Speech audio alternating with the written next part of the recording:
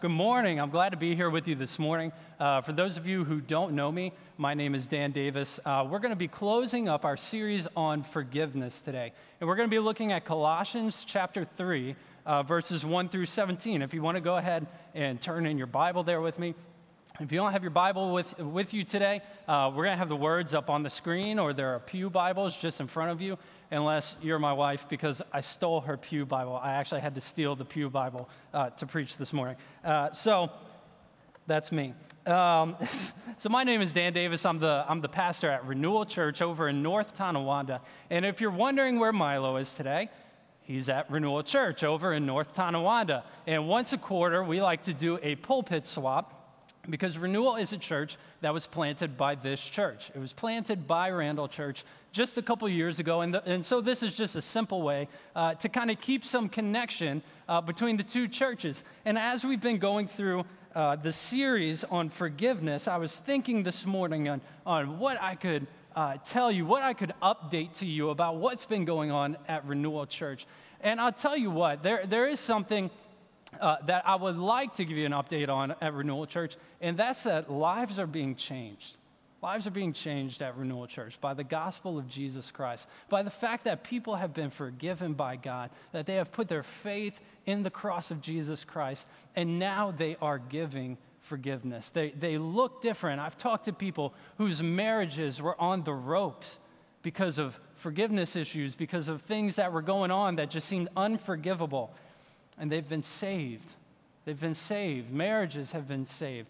Relationships have been saved. They've been reconciled through forgiveness, and through the forgiveness that we see in Jesus Christ, through the forgiveness that we find in Jesus Christ, and that we live out in Jesus Christ. And so it's always a great way to start off a sermon, just to know that Jesus is good, that the gospel really is changing lives.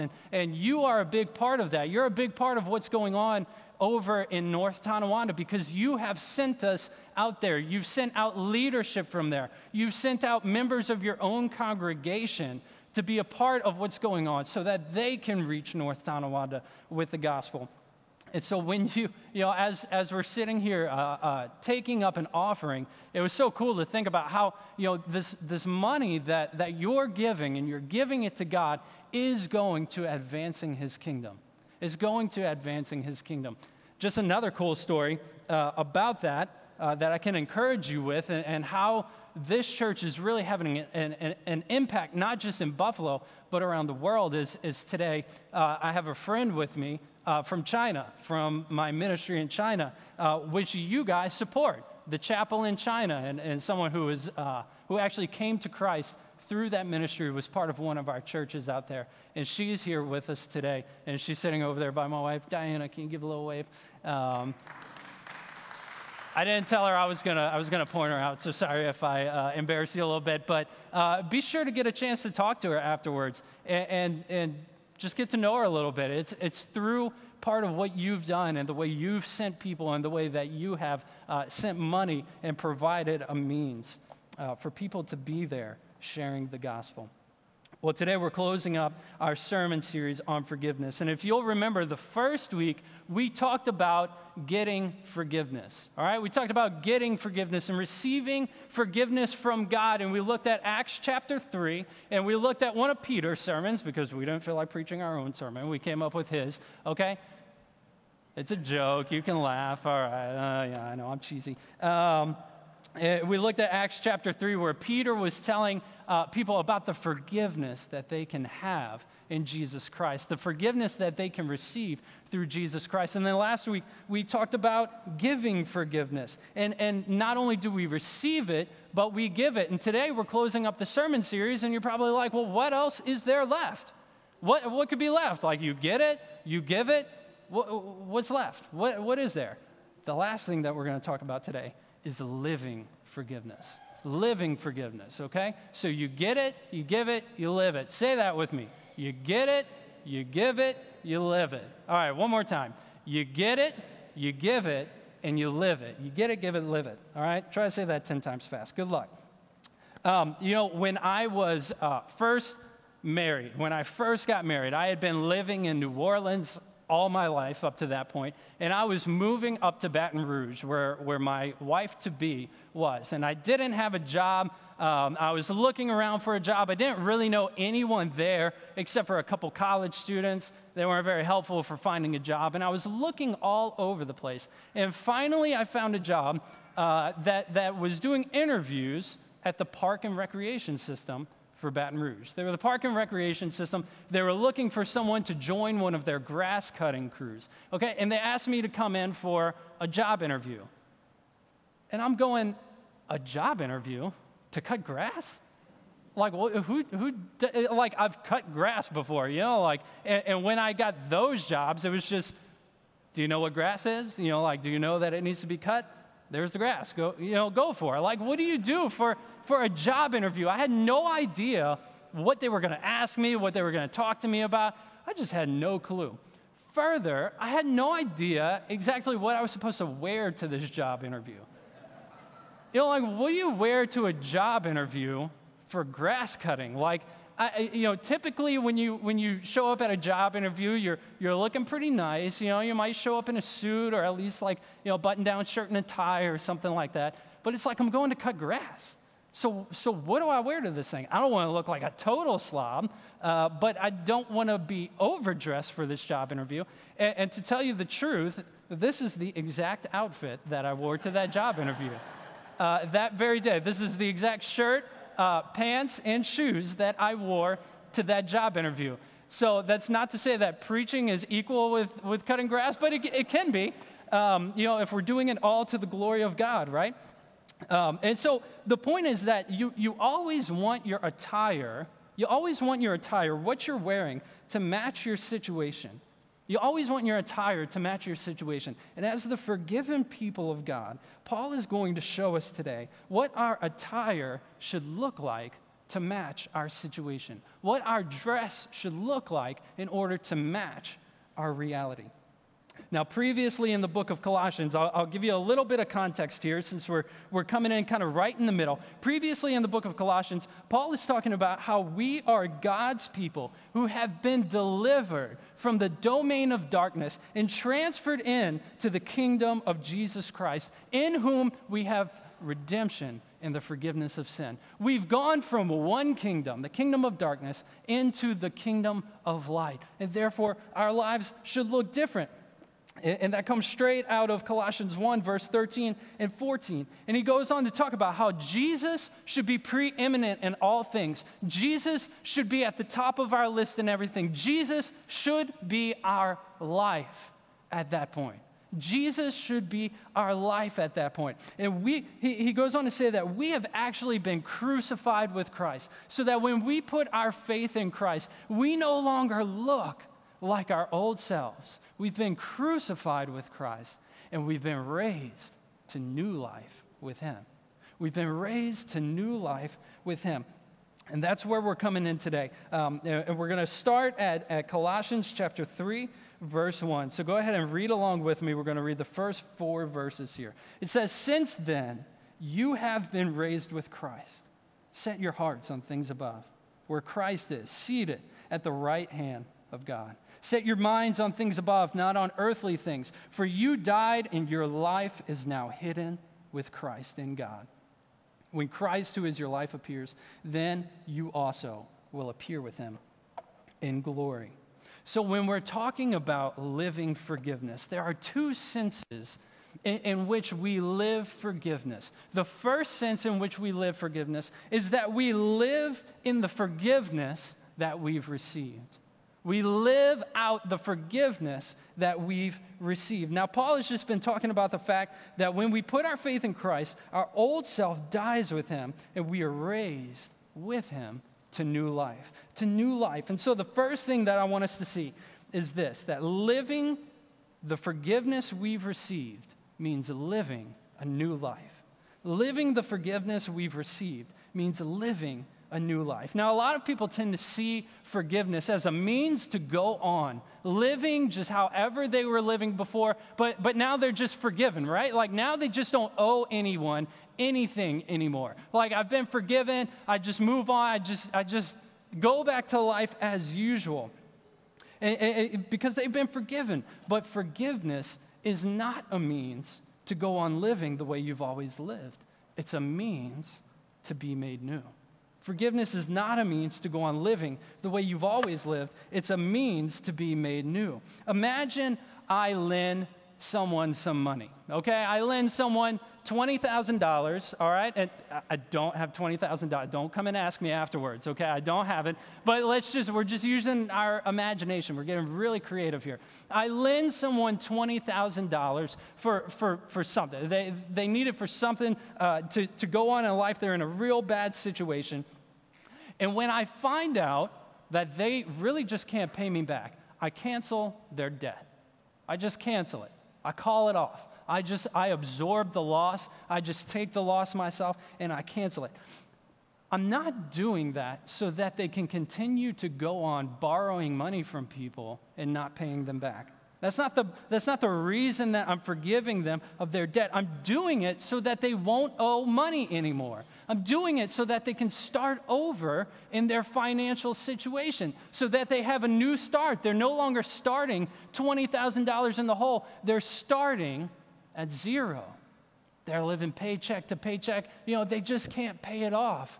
But if I cancel the debt, they're so much farther ahead. They've got a whole new financial situation. And in the same way, God has forgiven us of our sin not so that we can go on living in them. He forgives us so that we can be made new, so that His Spirit can come and live inside of us, so that we can begin being conformed into the image of Christ, so that we can start looking more and more like Him, so that we can have a relationship with Him and be made new. A lot of people think that the end means of the gospel is being forgiven of your sin. I'm going to blow your mind here for a minute, okay? The end means of the gospel is not being forgiven of your sin. It's a big part of the gospel. It's a major part, but it's only the beginning. It's only the beginning.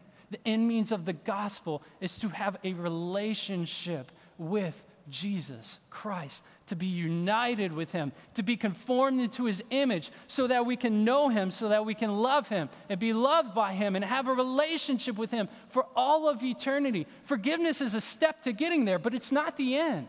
When we think that forgiveness is the end of the gospel, then yeah, of course, we're just going to go on living life however we were living it before. It doesn't matter. But that is not the end of the gospel. The gospel is so much better than that.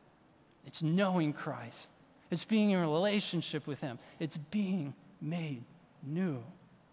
And so notice where Paul starts here. Notice where he starts here in verse 1. We have already been raised with Christ. We already have new life in Him. He says, since then, you have been raised with Christ. He's speaking here to those who know Christ, those who have put their faith in Him, those who have new life in Him. And so understand this, right from the start, none of the things that he's going to talk about here today, none of the things that we're going to see here today in the rest of the passage have anything to do with how to be saved, okay? A lot of times we look at, he's going to list some bad things not to do and some good things that we should do, and we tend to look at those lists and say, that's how you have salvation, that's how you get saved. And Paul says, no. This is what it looks like after you've been saved. Our salvation comes through the cross of Jesus Christ alone. It comes not from ourselves. It comes not from anything that we can do. It comes from the cross of Jesus Christ alone. And He paid the penalty for our sin on the cross so that we could be forgiven and made new, so that we could walk in the way that Paul is going to describe here today. All of these things come in light of our salvation. It comes in light of our salvation. So Paul says, you've been raised with Christ. You've died to your old life. You've been given new life in Christ. So seek the things that are above where Christ is. Seek the things that are above where Christ is. What does that mean? What does it mean to seek the things that are above? He's not telling you to check your horoscope, Okay, he's not telling you to read the stars or like anything weird like that. He's telling you to keep your eyes on Christ. Look to Christ. Keep your eyes on him. Be in his word. Be saturated in his word. Have your eyes on him. Have your heart set on him. Let him be your treasure. Don't find your treasure in the things here on earth. Don't make your life all about the things that we have here on earth. We just went through a sermon series in the book of Ecclesiastes, talking about the meaning of life, where Solomon tried to find meaning. He tried to find life in the things on earth, and yet he couldn't. It's only in Christ alone. We look to Christ alone. He's telling us to have our hearts set on Jesus rather than the things of this world. Because let me tell you something. When our heart is set on Jesus, when you're seeking after him with all of your heart, you will live the forgiven life. When you have your heart set on him, you will start to look more like him. You will begin to love him more and more. You will begin to grow closer with him, and you will begin to see the change that he undoubtedly brings in the lives of his people. So Paul gives us an idea of what that looks like. Read with me the rest of the passage, verses 5 through 17. He says, "Put to death, therefore, whatever belongs to your earthly nature, sexual immorality, impurity, lust, evil desires, and greed, which is idolatry. Because of these, the wrath of God is coming. You used to walk in these ways, in the life you once lived, but now you must rid yourself of all such things as these: anger, rage, malice, slander, and filthy language from your lips. Do not lie to each other, since you have taken off your old self with its practices and have put on the new self, which is being renewed in the knowledge of its knowledge in the image of its creator. Here there is no Greek or Jew, circumcised or uncircumcised, barbarian, Scythian, slave or free, but Christ is all and is in all. Therefore, as God's chosen people, holy and dearly loved, clothe yourselves in compassion, kindness, humility, gentleness, and patience. Bear with each other and forgive whatever grievances you may have against one another. Forgive as the Lord forgave you. And over all these virtues, put on love, which binds them all together in perfect unity. Let the peace of Christ rule in your hearts, since as members of one body you were called to peace. And be thankful. Let the word of Christ dwell in you richly, as you teach and admonish one another with all wisdom, and as you sing psalms, hymns, and spiritual songs with gratitude in your hearts to God. And whatever you do, whether in word or deed, do it all in the name of the Lord Jesus, giving thanks to God the Father through him." Think of these two ways of life as clothes that you put on. Think of these two ways of life. He's contrasting from verses 5 to 9. He's contrasting verses 12 to 17. Think of the two as clothes that you put on. Paul is saying that your attire should match your situation. Paul is saying that what you wear should match what's happening on the inside. It should match the reality that God has declared over you. If you're a businessman going to a job interview, you don't wear a tank top and jorts, right? You know what jorts are? They're jean shorts. They're what Tim Tebow wears, okay? You don't wear jean shorts to your job interview as a businessman. It doesn't match, right? Like, you show up in flip-flops, everybody's going to be like, what is this guy? Like, who does this guy think he is? You don't do that. Your dress should match your situation. And as people who have been forgiven their sins and given new life in Christ, the way to live the forgiveness that we've been given is to let our dress match our reality. It's to let our dress match our reality. Our reality is in verse 12 there. If you look at verse 12, it says, "Therefore, as God's chosen people, holy and dearly loved." God's chosen people, holy and dearly loved. So what should our attire look like to match that reality?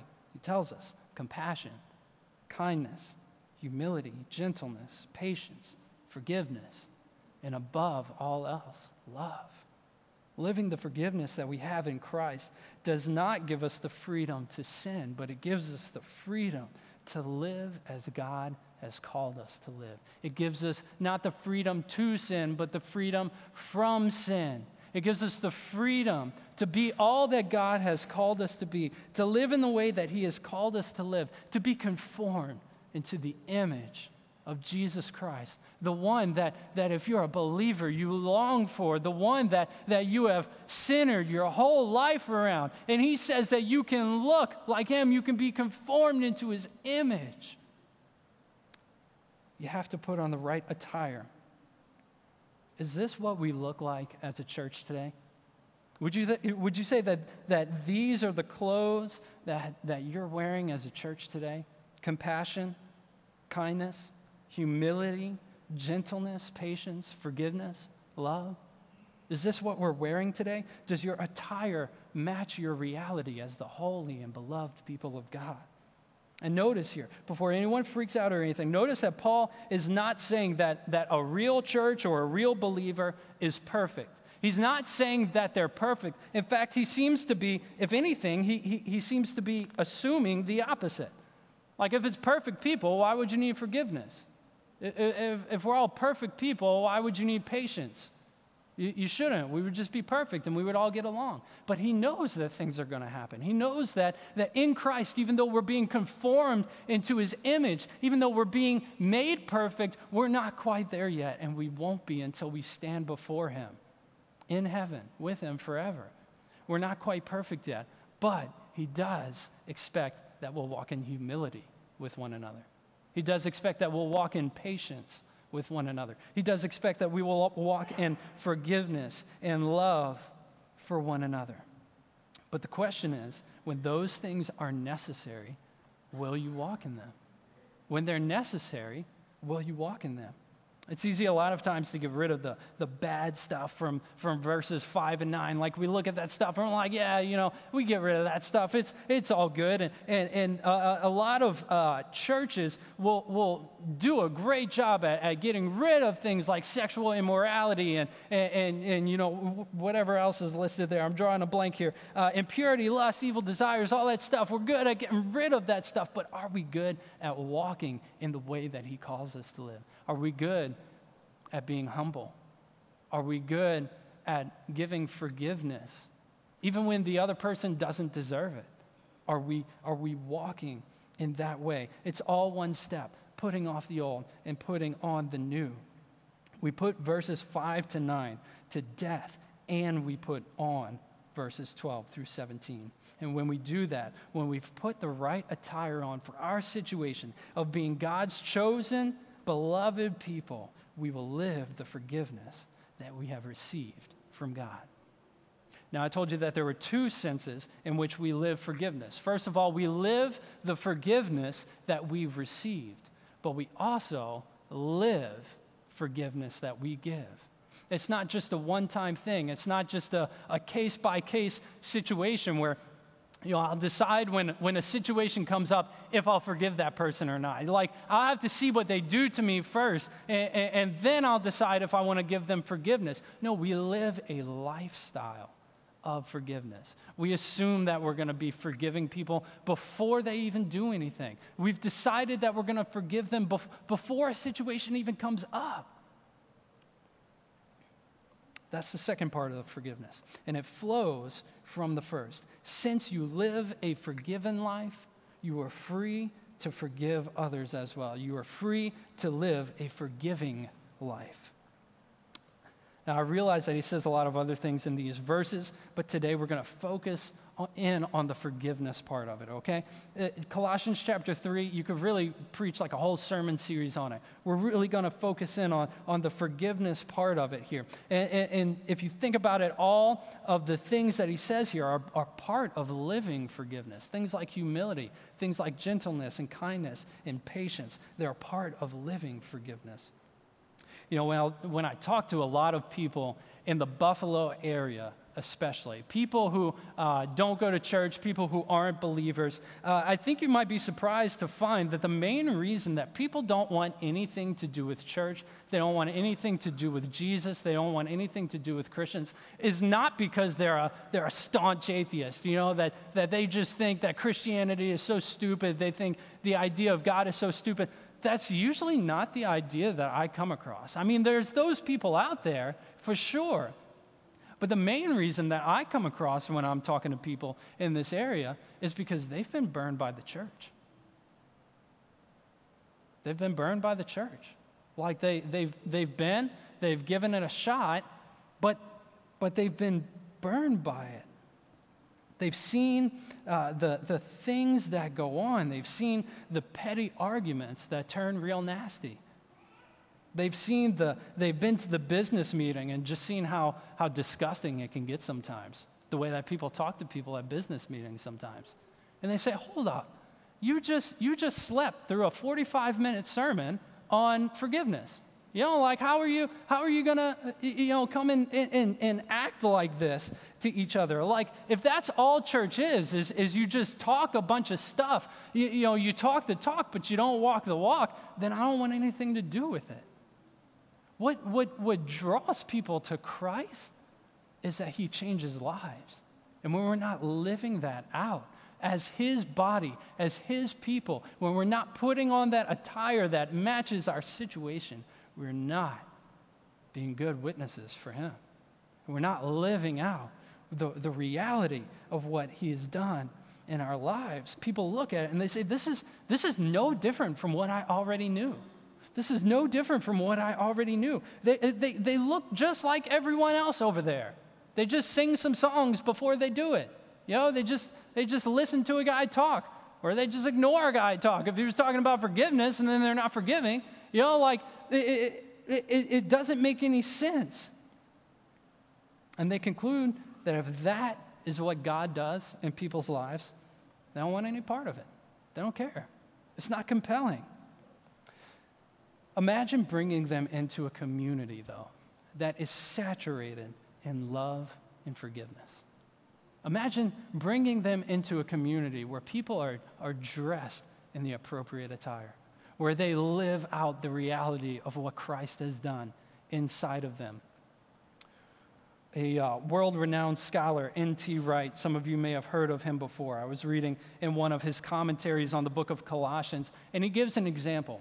He says, imagine that verses 5 through 9 is a city. In this city, everybody lives like we see people in verses 5 through 9. They're all like that. And just down the road is a city where everybody lives like verses 12 through 17. Now, if a traveler comes along and he goes to city 1 and he says, wow, this is cool, but let me go see what's happening in city number 2. When he walks into city number 2, shouldn't he be like, whoa, this is way different. This is completely different than city number 1. And he goes back and he tells people from city number 1, like, hey, you guys got to come check out city number 2. Like, I know you think it's all good over here, but you haven't seen what these guys have, okay? You haven't seen what's going on in city number 2, okay? And if you see it, I'm convinced that you'll want it. Sure, some people won't. Some people will just go back to city number 1 and say that's better. But man, when you have broken people that enter into a community that is forgiving, that is loving, that is conformed to the image of Christ, that actually lives out what Jesus has given to them, it's compelling. That's what the church should be. That's what the church should be. When people walk in and if they're brought into the community of the believers, of the people of God, when they're brought into the body of Christ, they should say, this is different and this is good. This is unlike anything I've ever seen before. They're not perfect, but they understand that about each other. And they're very forgiving and they're very loving. It's amazing. I don't even feel like I have to be perfect around them. I want to, but I don't feel like I have to because they're forgiving. They love me. Now, Paul knows that we're not yet perfected. And while God has declared us holy as his people, he's still growing us into that. He's still growing us into looking more and more like him. But what he does expect is that you live a life as such that when someone wrongs you, you meet them with patience. You meet them with kindness. You meet them with humility, and you meet them with forgiveness. So what does it look like? What does it practically look like to live out a life of forgiveness? First way it looks, you forgive others before they ask you for your forgiveness.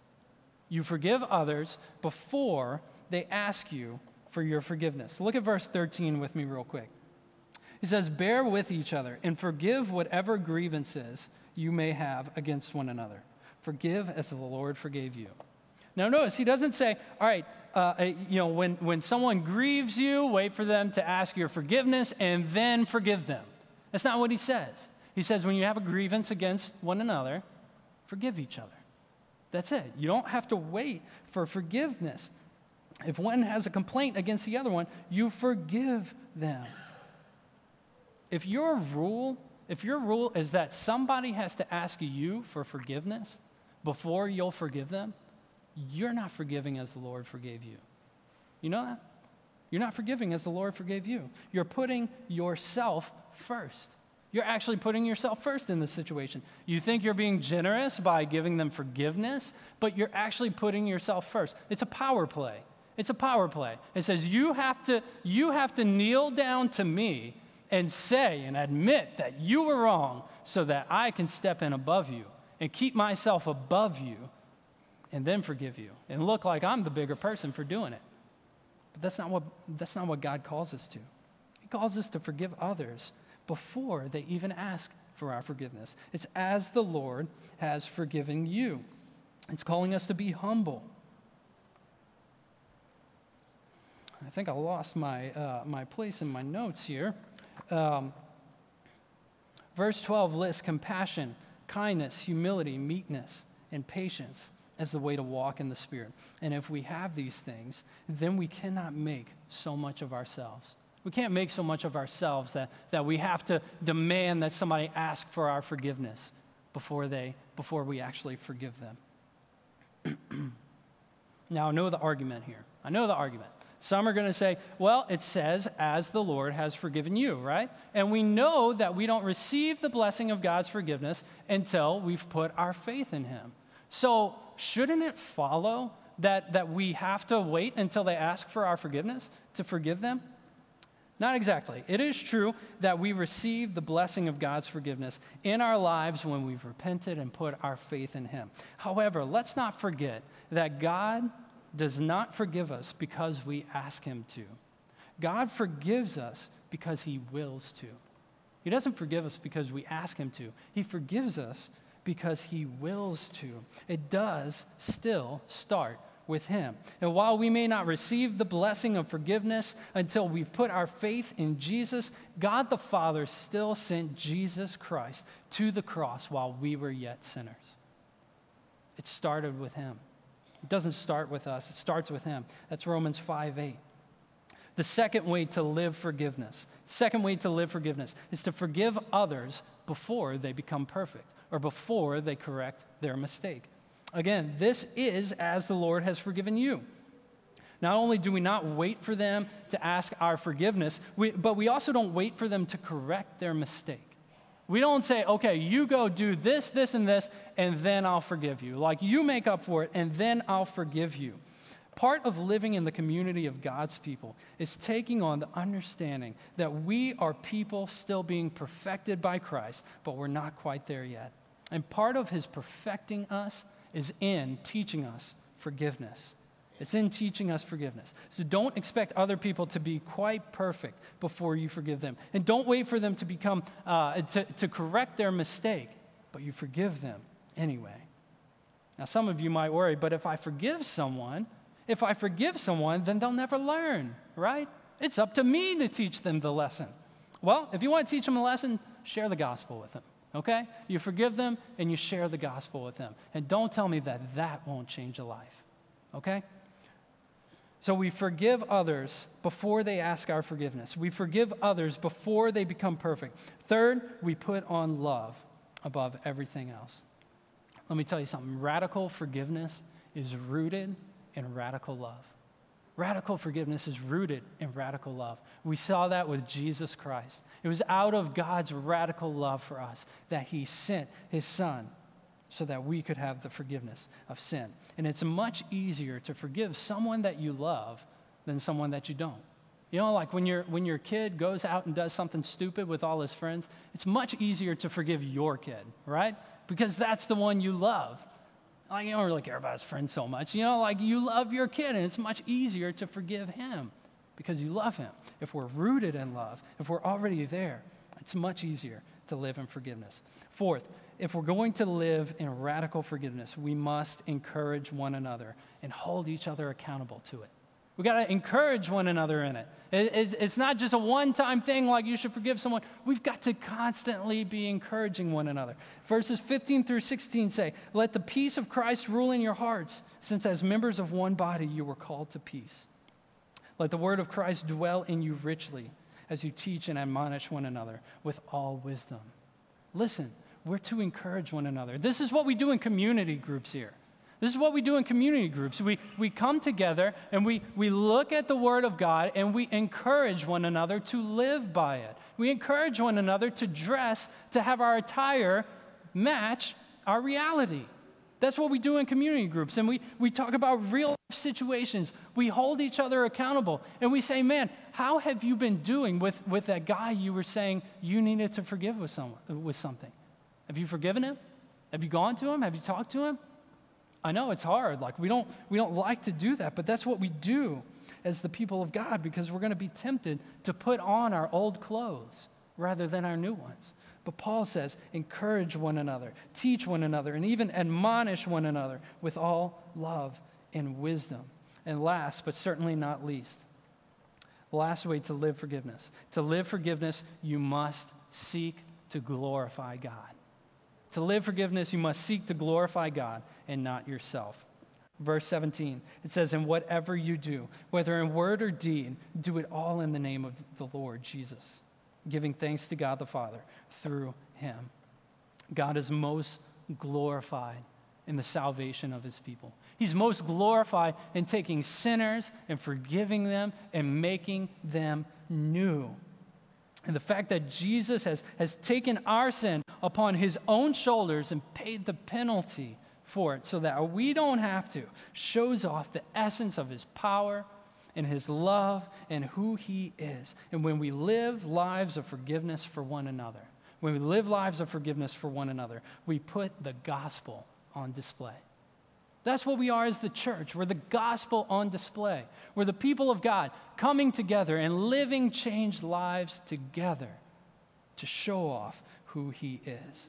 And when people who don't know the grace of God see it on display in the lives of his people, it will draw them to it, and it will exalt Jesus for all the world to see. It will exalt Jesus for all the world to see.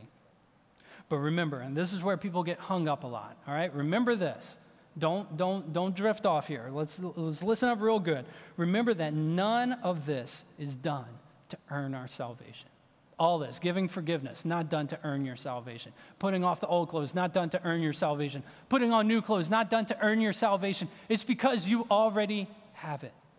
It's because you already have it. If you have placed your faith in Jesus Christ, that is enough. That is enough.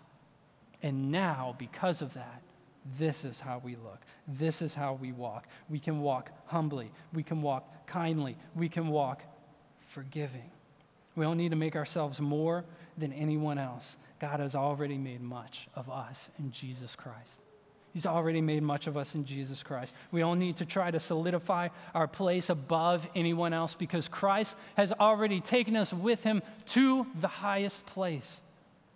He's already taken us with him to the highest place, and we can now display it by living lives of forgiveness. Living lives of forgiveness. Radical forgiveness is a tree rooted in radical love, and its fruit is a radical relationship. It's true of God's radical forgiveness for us, that it was rooted in his radical love, and out of it comes a radical relationship with him. And it's true in our relationships today as others. It must be rooted in love, knowing that they are people created in the image of God, knowing that they are people loved by God. And it results in a radical relationship with them that bitterness and anger and jealousy cannot allow you to have. When those things are rooted in our hearts, we can't put the gospel on display for them. We can't live the life that God has called us to. But when we're rooted in love, we can. Will you live this life of radical forgiveness? Will you commit to doing that today? Will you put on the clothes that Jesus Christ himself has provided for you? The clothes that match your reality. Some of you in this room are in need of forgiving someone. Some of you in this room are in need of repenting and saying, you know what, I always have to get someone to ask me for forgiveness before I give it. Some of you are just not willing to forgive people. It's time to turn from that today. That's not what Christ has called you to. That's not what Christ has done for you. Live in what he has done for you. We're about to take communion. I'm going to go ahead and ask the band to come on up and the servers to come on up as we do that. And I ask that today that we would remember the act of Jesus Christ going to the cross to provide our forgiveness in our new life. I want you to take some time today to deal with your heart in the matter of forgiveness as you see a visual picture of what Jesus Christ has done for us so that we can have that forgiveness. I want you to take that picture and remember that that is what he is calling us to today as well.